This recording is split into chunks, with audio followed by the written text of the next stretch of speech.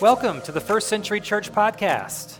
My name is Stephen Wilhoy, and I'm the lead pastor at First Century Church, and it is an honor to have you with us today. The goal of the podcast is simple. We want you to be encouraged, challenged, and inspired to go further in your faith than ever before. If you'd like more information about the church, you can visit our website, firstcenturykc.com. And if you happen to be in the Kansas City area anytime soon, we'd love to have you join us for one of our live gatherings to connect with you in person.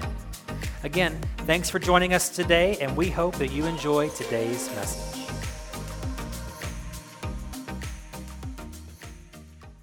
So, Christmas Eve of 2007, 15 years ago, Kim and I had just finished college. We were about to move down to Texas to start a brand new job at a church down there, and we're staying at my parents' house for a few days during the Christmas holiday. So Christmas Eve night, it's really late. Kim has kind of sensed for a few days something kind of different physically with her, and so she has me really late on Christmas Eve night run to the drugstore to buy a pregnancy test. So I go get the test, bring it back, and it's immediately pregnant. I mean, she has to use it first, but, it's immediately, did I say pregnant? I mean positive. Oh, my goodness. It's going to be one of those kind of days, isn't it? Sorry, John Dixie, you got me after I do this. This is, after the tank's already out, you get me for the wedding. But anyway, so she takes the test. Immediately, it's positive, and so we give my parents that Christmas 15 years ago probably the strangest gift they've ever gotten, because we actually gave them the pregnancy test for their Christmas gift. And so that was kind of a neat deal. But Christmas really is all about waiting for an arrival. And that's why, religiously, this time of year is called Advent, because we're awaiting the arrival of Jesus. But the first Christmas had a special sort of anticipation for a very specific kind of arrival. And the mother of Jesus, Mary, she found this news out not through a pregnancy test, but through a very special visitor that came to her out of nowhere. And so today we're going to talk about an angel and a teen mom. We're going to look at this story of an angel named Gabriel coming to this 13, 14-year-old girl named Mary to give her some crazy news that then would still have effects even to this day. So an angel and a teen mom. So this mom, she's not a mom yet, but this girl, Mary, again, 13, 14 years old, from a small town in Nazareth in Israel, who is engaged, or the Bible says betrothed, so it's kind of like engaged plus. So it's not like, if something happens, we just call it off, here's your ring. It's like you actually have to get a legal divorce after you're betrothed to this person that you are betrothed to. So Mary's betrothed to this man named Joseph, and then one day, we're reading Luke chapter 1 today, one day she gets this crazy visitor that comes to her and gives her a crazy message. So let's look at this today. Luke chapter 1, we're going to read verses 26 through 38, this entire section here. As we're going through the Bible this year, we've reached the book of Luke. We'll finish up our year in the Bible on Christmas Eve night. But today, Luke chapter 1, verse 26. Here's what it says. In the 6th month of Elizabeth's pregnancy, so we were there last week, right? Elizabeth, that's Mary's cousin. She's going to give birth to John the Baptist. In the 6th month of Elizabeth's pregnancy, God sent the angel Gabriel to Nazareth, a village in Galilee, to a virgin named Mary. She was engaged to be married to a man named Joseph, a descendant of King David. Gabriel appeared to her and said, "Greetings, favored woman, the Lord is with you." Confused and disturbed, Mary tried to think of what the angel could mean. "Don't be afraid, Mary," the angel told her, "for you have found favor with God. You will conceive and give birth to a son, and you will name him Jesus. He will be very great and will be called the Son of the Most High. The Lord God will give him the throne of his ancestor David, and he will reign over Israel forever. His kingdom will never end." Mary asked the angel, "But how can this happen? I am a virgin." The angel replied, "The Holy Spirit will come upon you, and the power of the Most High will overshadow you. So the baby to be born will be holy, and he will be called the Son of God. What's more, your relative Elizabeth has become pregnant in her old age. People used to say she was barren, but she has conceived a son and is now in her 6th month, for the word of God will never fail." Other translations say, "For with God all things are possible." Mary responded, "I am the Lord's servant. May everything you have said about me come true." And then the angel left her. So this young, normal teenager gets a surprise visit from an angel from heaven.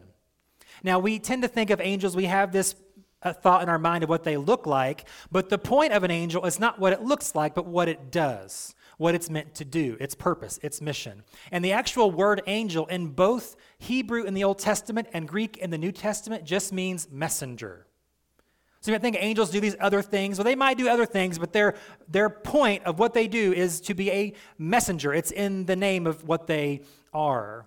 And last week we looked at some examples of angelic visions or the visitations to people in Scripture. But two things to know about angels here, and we'll look at a few more examples today, is that when angels appear, they always appear intentionally. It's not like they just appear like, whoops, don't know what I'm here for. Like I walked into my office a few minutes ago and forgot why I walked in there. Like angels don't do that, okay? They don't have that problem. They appear, they know why they're there, they're on a mission. They have a message to give. And that's the second part about them, is they appear with a message in mind. So there's a few examples, Old and New Testament, that show this to be true. Let's look at just a few examples quickly. Let's run through them. In Judges 2, maybe one of the most unique examples that I've found is in Judges chapter 2, an angel appears to the entire nation of Israel in the Old Testament. It's very unusual. Normally, an angel appears to one person or maybe a couple of people at a time. But in Judges 2, it says this angel appears to the entire nation of Israel with a message that they're entering the promised land. They've conquered parts of it. God has divinely pushed the other peoples out of the way for them to conquer the land. But this angel says, you have been disobedient to God, so now he's not going to push any more people out. You're going to have to just live with them and deal with them on your own. So that's kind of a bummer to start out, but that's the angel had that message. But then later in Judges, in chapter 6, he shows up to a young guy named Gideon and tells him he's going to be the next leader of Israel. We'll talk more about him in a few minutes. In 1 Kings 19, the prophet Elijah is literally going through deep, dark depression. He's asking God to kill him. He is so depressed. And he's laying under a tree, just going to waste his life away. But an angel wakes him up from sleeping under this tree and prepares a meal for him, actually two, and tells him, you're going to need this to travel to what you need to do next. And so when Elijah eats that, it says that food sustained him for 40 days as he traveled to where God wanted him to go next. And the next thing Elijah did was to commission his successor, Elisha, to be the next prophet of the kingdom. In Daniel chapter 10, an angel appears to Daniel and gives him an odd vision and prophecy that is really weird. We talked about last week in Luke chapter 1, this angel came to Zechariah and told him that your old barren wife Elizabeth is going to have a son named John. And then similarly here in Luke 1 as well, an angel appears to Mary and says that even though you're a virgin, you're going to conceive of the Holy Spirit and have a son. And then in Luke chapter 2, after Jesus is born, an angel appears to the shepherds with a message about the birth of Jesus. So angels always appear intentionally and with a message to someone for a purpose. So that's what these angelic visitations are all about. And Mary falls into this small list, very small list of angelic visits with a message. So there's two key words that the angel gives to Mary that we're going to focus on today, and then we're going to end with her response. So two words that the angel gives that I want to focus on, and then her response. We will spend a majority of our time on the first word, just a heads up. So when I'm done with point one, you're not looking at your watch freaking out. So we're going to start with the first key word that the angel has for Mary, and that's this word favor. He actually says it to her twice. So when he first meets her, he says that you are highly favored. And then after that, he says God has given you you found favor with God. So he says it to her twice. So let's talk about favor just for a little bit here. We'll look at what it is, what it does, and who it's for. That's what we're going to focus on with favor for a little bit here. What it is, what it does, and who it's for. So if you look up favor in the dictionary, it'll define it this way. Favor is friendly regard shown toward another, especially by a superior. Or it's also known as gracious kindness to someone or special privilege. When you look how it's used in the Bible, both Old and New Testament, there are synonyms that are used interchangeably with this word favor. And a couple of these synonyms would be either grace or blessing. So God's favor could also be seen as his grace or his blessing on a person. Now, broadly speaking, our salvation, if you're a follower of Jesus, your salvation is an extension of God's favor to you. It's his grace to you. We know this from Ephesians chapter 2, 8 and 9, where Paul writes, God saved you by his grace, or he extended his favor to you when you believed. And you can't take credit for this. It is a gift from God. Salvation is not a reward for the good things we have done, so none of us can boast about it. The gift of salvation is God giving and extending his favor, his grace, his blessing to you. Even that definition from the dictionary, it says gracious kindness extended to you. There's also a prayer, a special prayer in the Old Testament that God gave to the first high priest. And so it's actually Moses' brother, the high priest Aaron, who God said, here's the prayer that I want you to pray over Israel. And it shows, it kind of fleshes out as an extended definition of what God's favor looks like. So let's look at it. Numbers 6, 24 through 26. Here's the prayer of Aaron the high priest. May the Lord bless you and protect you. May the Lord smile on you and be gracious to you. May the Lord show you his favor and give you his peace. This is a great extended definition of what God's favor looks like. Blessing, protection, grace, and peace. So just like God gave Mary his favor, God wants to give his favor to you. God wants you to live in and walk in his favor. Now, we'll talk more about what it is, but let's quickly talk about what favor is not. Favor is not simply good luck. So when you're driving up to the store and there's a parking spot right at the front, okay, that's not necessarily God's favor on your life. He smiled down upon me and he's withheld the other vehicles for this spot just for me. That's not exactly what God's favor is, okay? Maybe you're really good at winning raffles or things on like calling on the radio and you win tickets. You do that, you win it all the time. That is not necessarily God's favor on your life, okay? So an example, I never win anything like that, but then one time, right before we found out we were pregnant, we were on a cruise after we finished college, and there was at a jewelry store was having a raffle for this nice new watch, ladies' watch. And so we both put a ticket in there. There's hundreds of tickets in this thing, right? And so we're actually having dinner with Tim and Christy, and so I'm like, oh, it's time, the raffle's like right now. So I run down to the jewelry store like 7 floors down, and I wait, and they pull out my number. And I have to look at my ticket again. I'm like, they say the number again, that's me, right? So that is not God's favor resting upon Stephen in that moment, okay? I just got lucky they pulled out my ticket. Sometimes we think that that's how God's favor works, but it's actually much more than that. It's actually much deeper and richer than that. God's favor is, here's what it really is. God's favor is added grace that equips and propels you for a purpose. Just like the angel came to Mary with a message, with a purpose, and every angel that appears to anyone ever comes on purpose, God's favor resting upon your life equips and propels you for a purpose. And God wants to give his favor to you for a specific, unique purpose. So God's favor comes in many ways. We'll look at a few examples here. Sometimes God will give you favor with people. We see this in the book of Proverbs. So at the beginning of Proverbs, it's sort of like a father teaching his son, sort of sitting him down, saying, here's how the world works. Here's how life goes. If you listen to me and you hearken to my wisdom, things will typically work out pretty well for you. It's kind of how Proverbs is laid out.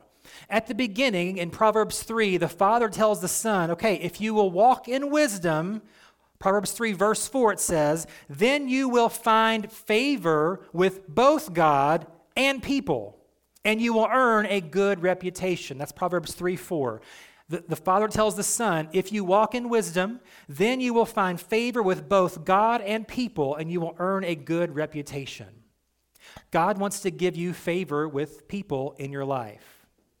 With your boss, maybe if you are the boss, with your employees, with the people you work with, people that you live near, people that you live with. God wants to give you favor with these people, but there's a purpose for it.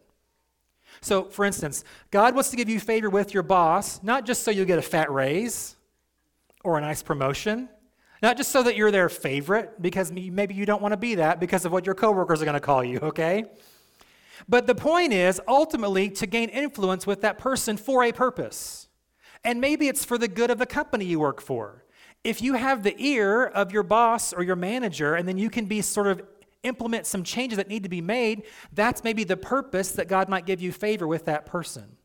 And ultimately, I think that in any case, especially someone who is not connected to God through Jesus, God wants to give his favor to you to help to lead them to Christ.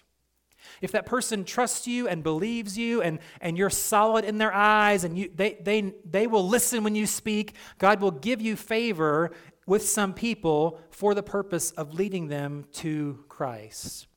And with your neighbors, coworkers, anyone, family, God will give you favor with them, and it's not just so you'll be liked by them, although that's nice, right? That's a bonus, but ultimately it's for the purpose of influencing them for the sake of the gospel. Here's a healthy way to see the purpose of God's favor. It's to give you power and ability to make a difference in the lives of others.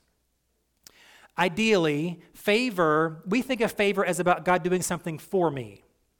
But typically, what we see here, and we'll see an example in the Old Testament here for a minute, usually God's favor primarily is for you to influence someone else and then possibly get a secondary sort of kickback on that favor. It works sort of backwards from what we might think. So a great example of this is Joseph from the Old Testament. Not Jesus' father, Joseph, but Joseph from the Old Testament. So this is another young teenage guy. He has these dreams where he tells his brothers and dad over breakfast, maybe not the best breakfast conversation, "Hey, I had these dreams that you guys bowed down and worshiped me." So obviously they don't want to hear that. They don't like that. That's not what I'm trying to drink my orange juice, Joe. I don't want to hear about your stupid dream where I bow down to you. And so his brothers, being jealous, like you would imagine, they throw him into this pit, and then they decide they're going to kill him, and they thought, wait. We can make money off this dude, so let's sell him to this traveling caravan as a slave. So they do, right? So Joseph becomes a slave. He works for a guy named Potiphar. We'll talk about him more in a minute. And then he's accused of trying to make advances on his boss's wife. Not great. But it didn't happen. But his Potiphar believes his wife over his slave, and he's thrown into prison.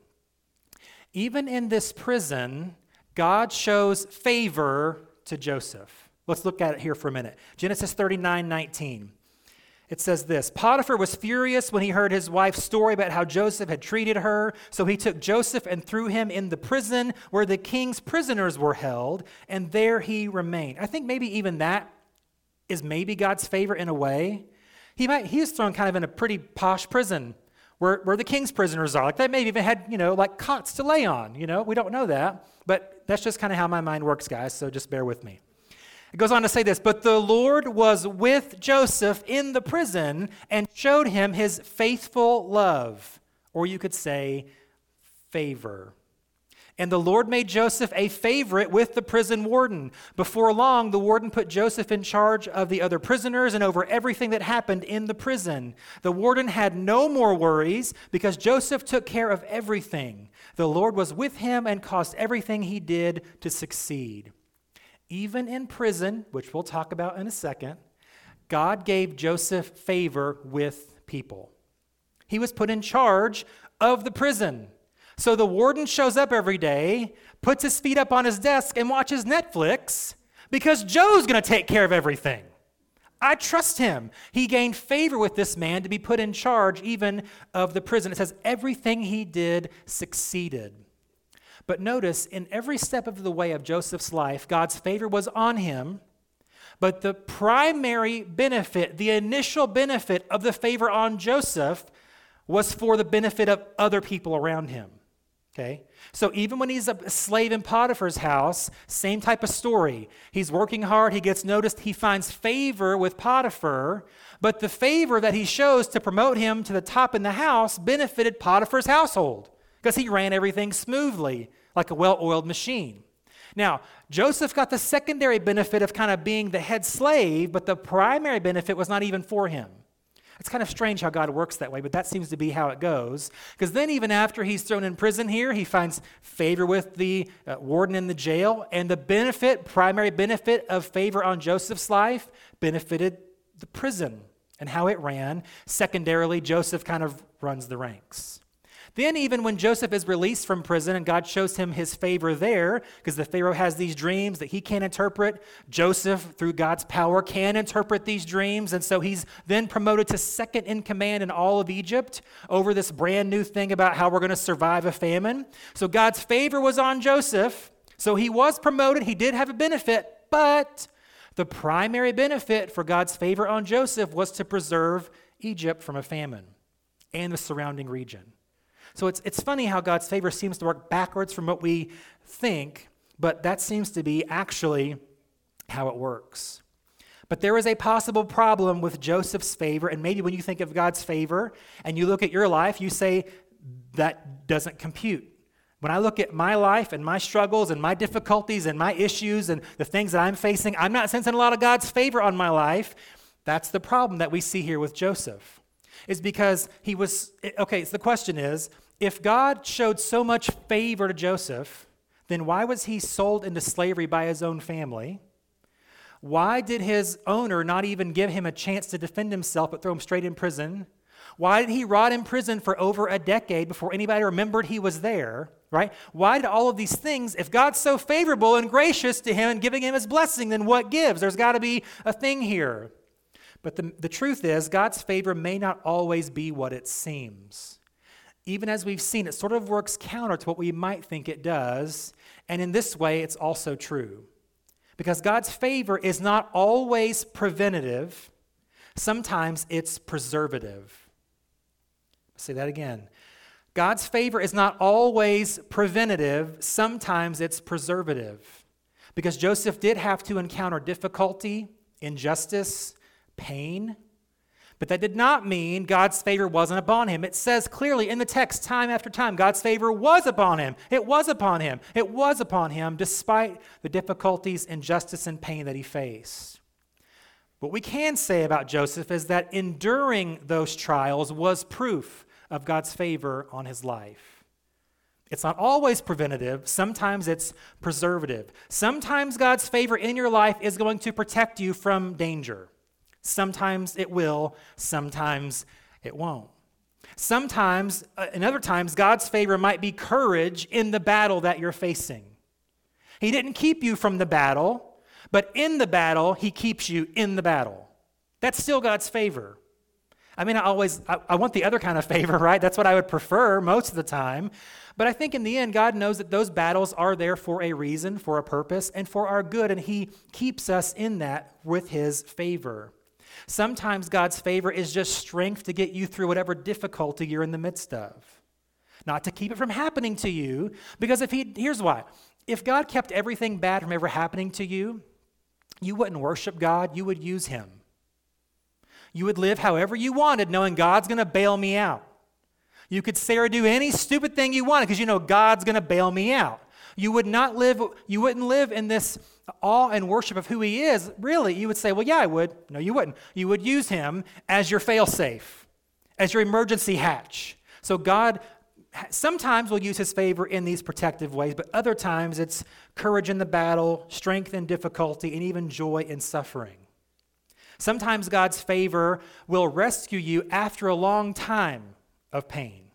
After enduring something for weeks, months, years of your life, sometimes after long enough, according to his way and his timing, he will pull us out of that situation or bring us to the end of that situation.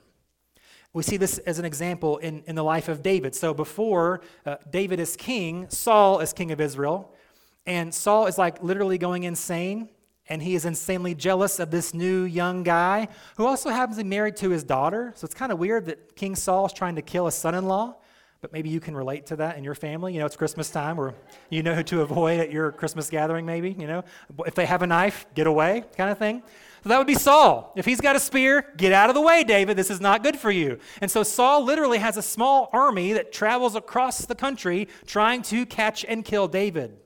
So for years and years and years, this great man of God, David, who would become the greatest king in Israel's history, is having to run for his life, live in caves, live in the wilderness, like live on the hospitality of total strangers at times. And so it's like, well, God's favor was not with him. Wrong. David knows better than that. So the way eventually that David survives this is because Saul dies first. That's the only reason David's not killed by Saul, is that Saul's killed in battle first, and now David's kind of free from this years-long trial in his life. After Saul dies, it says he mourns Saul's death, but then he writes Psalm chapter 18. I want to read part of it with you to help you to see David's perspective here as he gives his heart over, sings his heart out to God about this situation that he didn't prevent this from happening, but he brought him through it. So Psalm 18, starting at verse number 1, David writes, I love you, Lord. You are my strength. The Lord is my rock, my fortress, and my Savior. My God is my rock in whom I find protection. He is my shield, the power that saves me, and my place of safety. I called on the Lord who is worthy of praise, and he saved me from my enemies. The ropes of death entangled me. So he's in this, right? God didn't prevent this. He's in it. Floods of destruction swept over me. The grave wrapped its ropes around me. Death laid a trap in my path. But in my distress, I cried out to the Lord. Yes, I prayed to my God for help. He heard me from his sanctuary. My cry to him reached his ears. Now skip down to verse 16. He reached down from heaven and rescued me. He drew me out of the deep waters. He rescued me from my powerful enemies, from those who hated me and were too strong for me. They attacked me at a moment when I was in distress, but the Lord supported me. He led me to a place of safety. He rescues me because he delights in me. That's God's favor on David's life. The imagery that he pictures there, like he's literally in grave danger at several points in this several-year period of his life. But God was with him. His favor was upon him, sustaining him through what he was enduring. Not keeping everything away from him, but keeping him through what happened. This is true for Mary as well. Back to Luke 1. Because think of the shame now that Mary's going to live with for the rest of her life.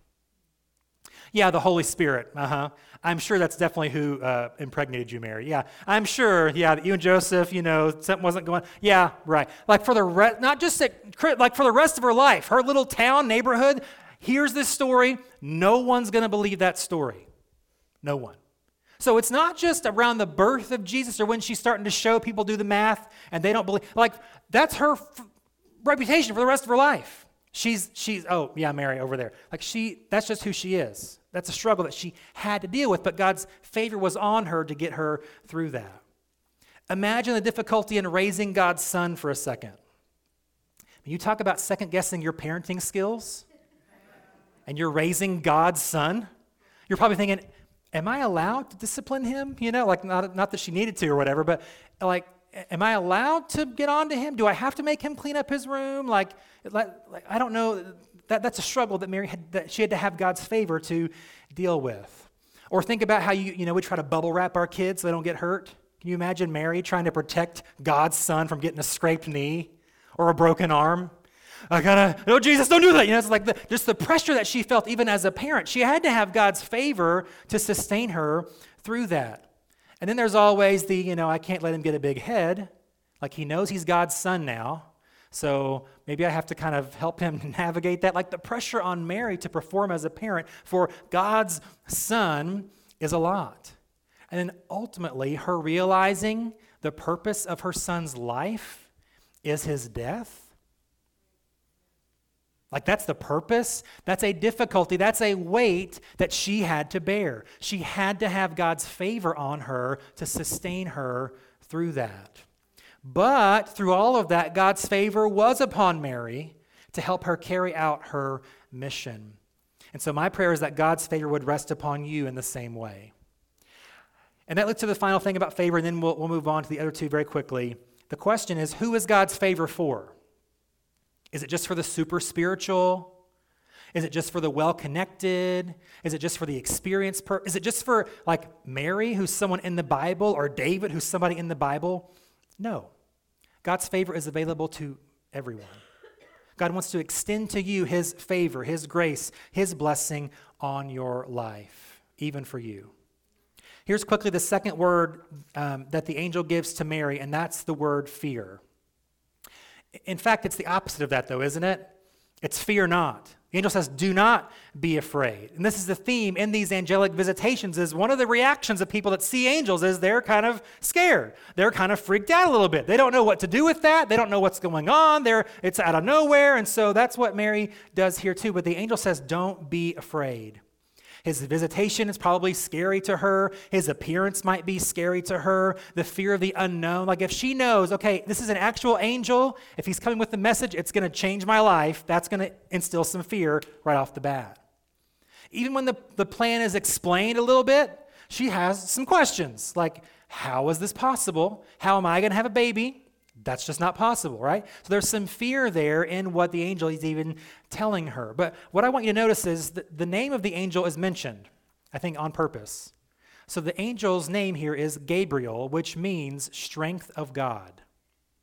So even in the name of the messenger that appears to Mary, God's giving her a message, even in just the name. So when she's afraid, she doesn't have to be afraid because God is her strength. And then as the angel delivers this message, he tells her, you don't have to be afraid because with God, all things are possible. And so this Christmas in your life, you don't have to live in fear. Fear is prevalent in our world, isn't it? It's everywhere, all the time. The news, full of fear. Social media, full of fear. Water cooler talk at your job, full of fear. Everything is full of fear. Your life may have things in it that make you afraid. The things that you see around you may cause fear. But let me give you the same message that the angel Gabriel gave to Mary. Fear not. And it's for the same reason. Because as Paul says in 2 Timothy 1:7, he says, we've not been given a spirit of fear, but of power, love, and a sound mind or self-control. God's given us a greater spirit, his Holy Spirit, to push us past fear into what God has for us in our lives. And it's the same thing the angel said to Mary. We don't have to fear because with God, all things are possible. And that leads to the final thing we'll end with, and that's Mary's response to this angel's message. And that is simply faith. Her response to the angel is faith. She had an unexpected visitor with an impossible message, but her immediate response to this angel, when she kind of works through for a second what's going on, her immediate response is, okay. Let's do this. I can tell you, I don't know if I possess that type of deep faith that Mary possessed as a young teenager. This angel appears telling you this crazy thing's going to happen that is physically impossible, but with God, all things are possible. And she just says, let's do it. She says, may everything that you've said about me come to pass. That's her immediate response. Let's read one more portion of Scripture for just a second. So after the angel visits her, then it says that she goes and visits Elizabeth, who's going to have John the Baptist, right? And then she sings this special song that we'll read and then we'll close. And this is an extension or an example of her deep faith in what God had planned for her. It's Luke chapter 1. Let's start at verse 46. This is Mary's song of praise. She says this, "Oh, how my soul praises the Lord, how my spirit rejoices in God my Savior. For he took notice of his lowly servant girl, and from now on all generations will call me blessed. For the Mighty One is holy, and he has done great things for me. He shows mercy from generation to all who fear him. His mighty arm has done tremendous things. He has scattered the proud and haughty ones. He has brought down princes from their thrones and exalted the humble. He has filled the hungry with good things and sent the rich away with empty hands. He has helped his servant Israel and remembered to be merciful. And he made this promise to our ancestors and to Abraham and his children forever." There's 10 verses in the Bible in her song, and every single verse focuses on God. Every one. At least once, sometimes twice in the verse. She says, he's done this. I praise him for this. He has said this. He's promised this. So Mary was able to not fear, and she was able to have faith because God was her primary focus. It's the same for you and for me. So here's what I want you to remember this week. When I am the focus, I'm filled with fear. When God is the focus, I'm filled with faith. When I'm the focus of my life, of my situations, of my impossibilities, I become acutely aware that I'm inadequate, that I'm unprepared, that I'm weak, and I'm imperfect. And that creates fear. Because I know I'm not enough. I know this is too big. I know I can't take it. I can't handle it. I can't endure this thing if I'm the focus. But if God is my focus, I become aware that He is all-sufficient, all-knowing, all-powerful, completely perfect. And that fills me with faith because God is always more than enough. But it's all about focus. That fact alone doesn't change your situation at all, does it? But it changes what you focus on. That fact doesn't in any material way make what you're enduring any easier to endure, right? But it makes it endurable because I'm not focused on me trying to do it. I don't have to be strong enough, smart enough, good enough, because God is everything I need. That small distinction on our focus is everything. It was everything for Mary. I also love, one more thing and then we'll close, I promise, all right? I also love that in Mary's song, she has the faith to see beyond herself and see beyond her present moment. So in her song, she connects the dots all the way back to Abraham. Like, this thing that's happening to me, I can see by faith. This is what God said to Abraham. Now, that's faith to see that, to connect those dots. And then she also looks out generations ahead to see the influence that this moment, this event is going to have on the world. Fear will cloud your vision like a thick fog, and all you can think about is yourself and this present moment. But faith can connect the dots in your life to see how God has been so faithful to you. Despite all the setbacks, disappointment, frustration, pain, injustice that I've endured, all along the way by faith, I see that God has led me faithfully and fully to where I am right now. And that kind of faith will propel you onward. And also, faith will help us to see beyond our present moment to anticipate the long-term impact that you can make, not because of you, but because of God working in and through you. So if God gave His divine favor to a young teenager, God will give His favor to you. And if that teenager could choose to not be mastered by faith, then you can choose the same thing. I said faith, but I meant fear. I heard myself say it. Let me say that again. If that teen could choose to not be mastered by fear, then so can you. And may we, like Mary, this young teen mom, live lives filled with faith to believe God to do the impossible. It's faith over fear as we live in the favor of God this Christmas. Let's pray. God, thank you for this angel and for Mary, this young teen mom. Thank you for the message of this angel that is also for us, that God wants to give us His favor, that we don't have to be moved by fear, but we can live in faith as we walk in your favor. And thank you for the example of Mary, who walked out her faith, who lived out her faith.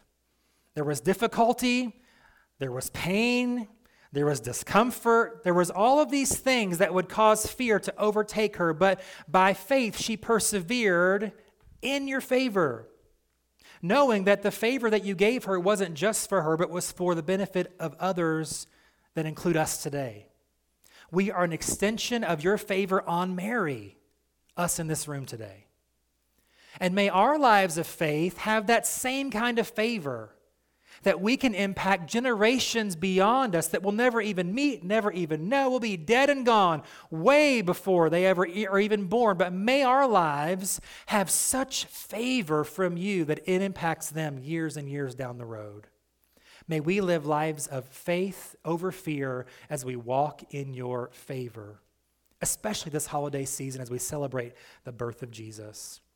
And so I do pray for your favor, your blessing, your grace upon all those here today, and that we would choose faith over fear as we walk in your favor. And I thank you for it in Jesus' name. Amen.